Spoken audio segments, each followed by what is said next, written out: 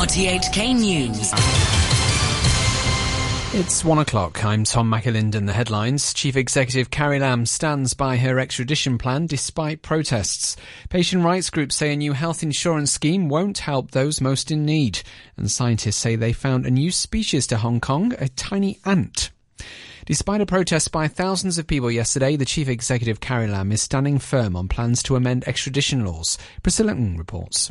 The Chief Executive, Carrie Lam, says protesters' concerns are a far cry from the plan's real intention or purpose. Speaking after attending a financial symposium, she stressed the bill wasn't tailor-made just for the mainland and clearly stipulated there'd be equal treatment for all jurisdictions that Hong Kong didn't have an extradition agreement with. Thousands of people joined a march yesterday opposing the changes, saying they could lead to Hong Kong residents being identified as suspects and sent back to the mainland. Mrs. Lam again stressed there'd be a range of human rights and procedural safeguards in the system. She also said the government wanted to table the bill to LegCo on Wednesday to have it scrutinized as soon as possible. She reiterated it was aimed at plugging a loophole exposed by an alleged murder case in Taiwan last February. The suspect is being held in Hong Kong pending a trial for theft and money laundering. Mrs. Lam said if the proposal didn't pass in time, the suspect could be freed and justice may never be served. The Hong Kong Federation of Insurers has played down concerns over unchecked rises in premiums in the new voluntary health insurance scheme, the first government-backed scheme of its kind. Deputy Chairwoman Elaine Chan says she believes market forces will rein in price rises. There are 38 health insurance plans under the scheme, with the average premium of a standard plan costing around $4,000 a year, lower than expected. The government hopes 1 million people will sign up in the next 2 years and help steer patients towards the private medical sector and ease the burden on public hospitals. I believe in the free market. Because of the competition among the market, I don't think the insurance company will be, because I want to aggressive now and then next year I may increase the premium by 30%. I don't think this is the case because they don't want the customer to let go as well as they want to be competitive as well. Tim Pang from the Patients' Rights Association welcomes the scheme but says it won't benefit almost 4 million people who are either elderly, living in poverty or have a chronic illness. He says these people can't even afford the cheapest premiums under the scheme. He urged the government to continue supporting them through the public system. It doesn't help the existing 1.4 million people living in poverty, 1.3 million people with chronic illness, and also 1.2 million of elderly people, because these group of people, they have to rely on public healthcare services and they cannot afford to buy insurance. So I think even with these voluntary healthcare insurance plan, the government should continue to support all these people's healthcare needs through the public system.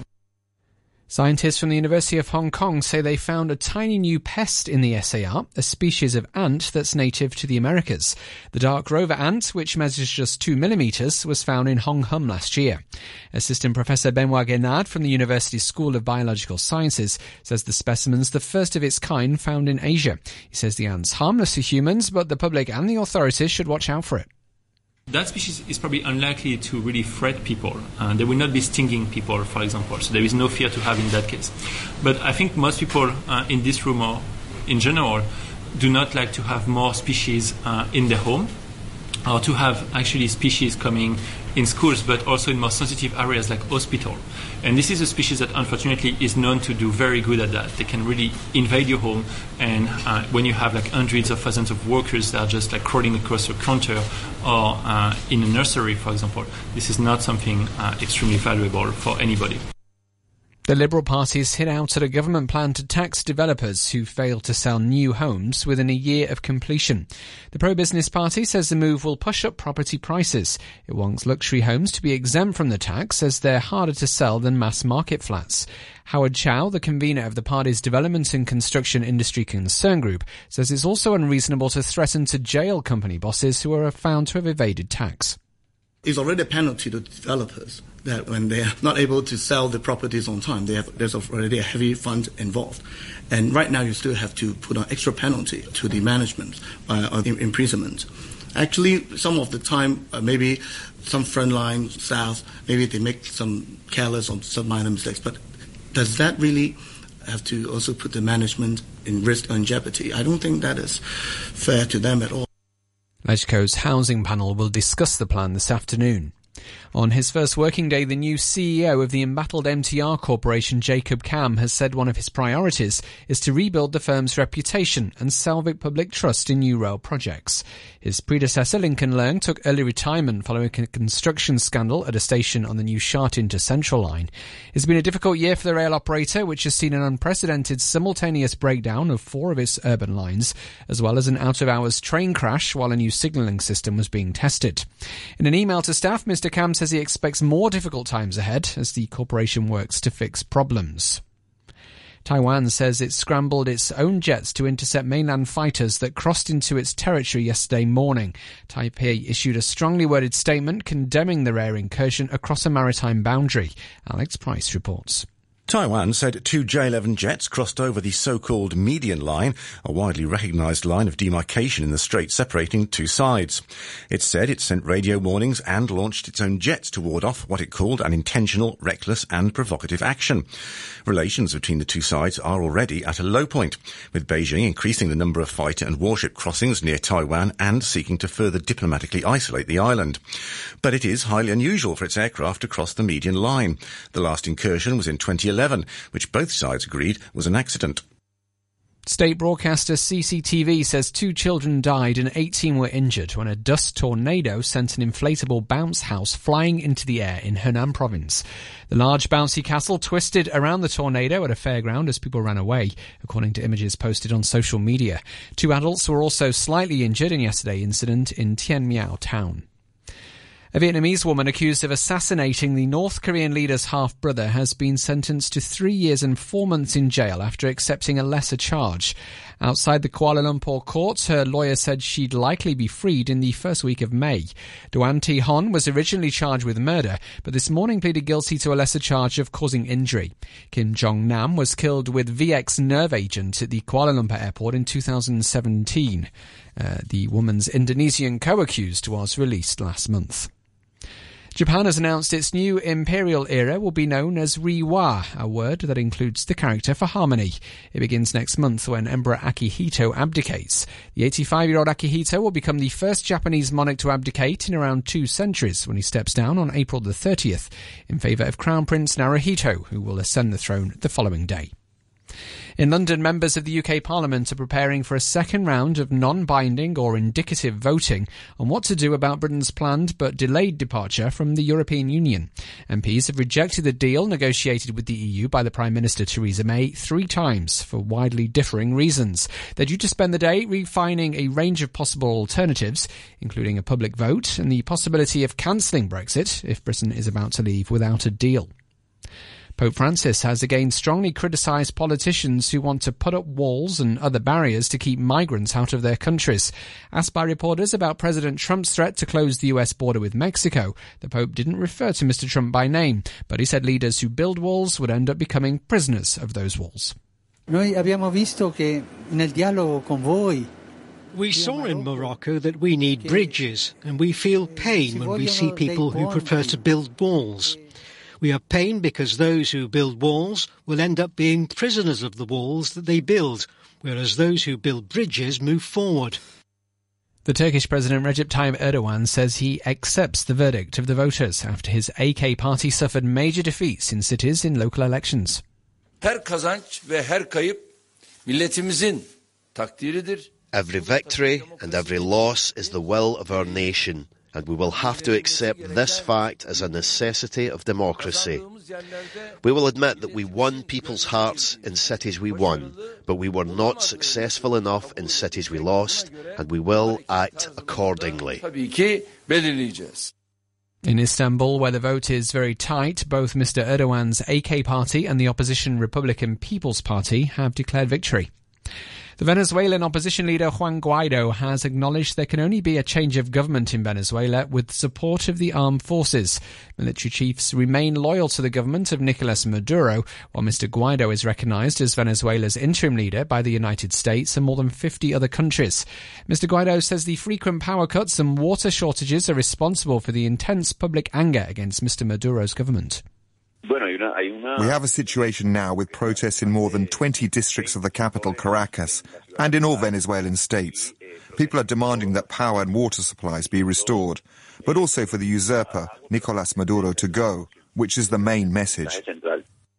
A comedian who plays a fictional president on television is on course to win the first round of Ukraine's election and to compete against the real president in next month's runoff.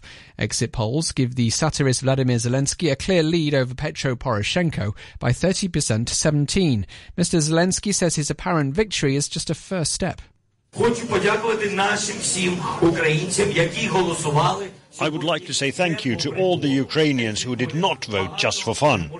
There are lots of exit poll results, but only one candidate will win. This is only the beginning. We will not relax. Mr. Poroshenko said that coming second in the first round was a harsh lesson. Local and regional stocks have rallied, buoyed by upbeat mainland manufacturing data and signs of progress in trade talks between Beijing and Washington. Markets across the border stood out after the release of this morning of a private business survey, the Caixin Market Purchasing Managers Index, which showed the manufacturing sector had returned to growth for the first time in 4 months. The reading comes a day after the official PMI showed factory activity unexpectedly grew in March. A short time ago, the Hang Seng Index was at 29,533. That's 479 points up on the previous close. Turnover stands at $71 billion. Currencies, the US dollar is trading at 111.04 yen. The euro is standing at $1 12 cents. And the pound's worth 10 Hong Kong dollars 23 cents. Now to sport, and here's Atom Joe. We start with football. Liverpool are back on top in the English Premier League after they beat Tottenham 2-1 at Anfield. It was Toby Alderweireld's 90th minute own goal that gave Liverpool a dramatic late win, and it moved them 2 points ahead of their closest challengers, Manchester City. The Liverpool manager Jurgen Klopp says his team must continue to take risks if they're to win the title. If we want to be top of the table, of course, we have to take risk.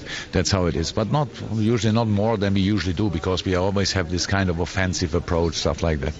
Both teams, Tottenham and Liverpool, can play better football than today. But on a specific day like that, after international break, you have to use the level of fuel in the tank. We want to go for the highest stakes. That's what we do. We're still in the race. Let's carry on. Let's recover. Let's train together. Let's work together. Let's prepare together. Yeah, and then fight. Spurs remain third after that result. That's just 1 point ahead of Arsenal, who play Newcastle tonight. Chelsea came from a goal down to beat Cardiff 2-1. Late goals from Cesar Azpilicueta and Ruben Loftus-Cheek gave Chelsea the win. There was controversy when Azpilicueta's goal should have been disallowed for offside, and Antonio Rudiger was lucky to escape a sending off. Cardiff manager Neil Warnock was furious with the decisions. When you don't win the game because of nothing to do with yourselves, it's really a kick in the teeth. The equalising goal, if they, that's the winning goal really, not the second one. But if you can't see across the line there when it's such a clear and obvious one, it's not even close. I don't know what we're in it for, and it's the best league in the world, and probably at the minute, probably the worst officials we've got at the minute. It's so disappointing today. I thought the fans were brilliant, and, Chelsea know they've got away with murder today. In American collegiate basketball, Michigan State took down top-ranked Duke 68-67 to reach the NCAA Final Four. Cassius Winston scored 20 points and 10 assists in the win. Zion Williamson, the expected number 1 pick in this year's NBA draft, had a game-high 24 points in defeat. The Spartans will face Texas Tech for a place in the national championship game. On the other side of the bracket, Auburn stunned Kentucky 77-71 in overtime to set up a Final Four meeting with Virginia. And in golf, Kevin Kisner got it right this time at the WGC Match Play event in Texas. He's won the title after beating Matt Kuchar by a score of 3-2. This after getting blown out by Bubba Watson in last year's final. Kisner never trailed against Kuchar. A 20-foot birdie putt sealed the win, his third on the PGA Tour. And that's your look at sports. That's I'm Joe there, and now to end the news, a reminder of our top stories. Chief Executive Carrie Lam stands by her extradition plan despite protests. Patients' rights groups say a new health insurance scheme won't help those most in need. And scientists say they found a new species to Hong Kong, a tiny ant. That's the news from RTHK. RTHK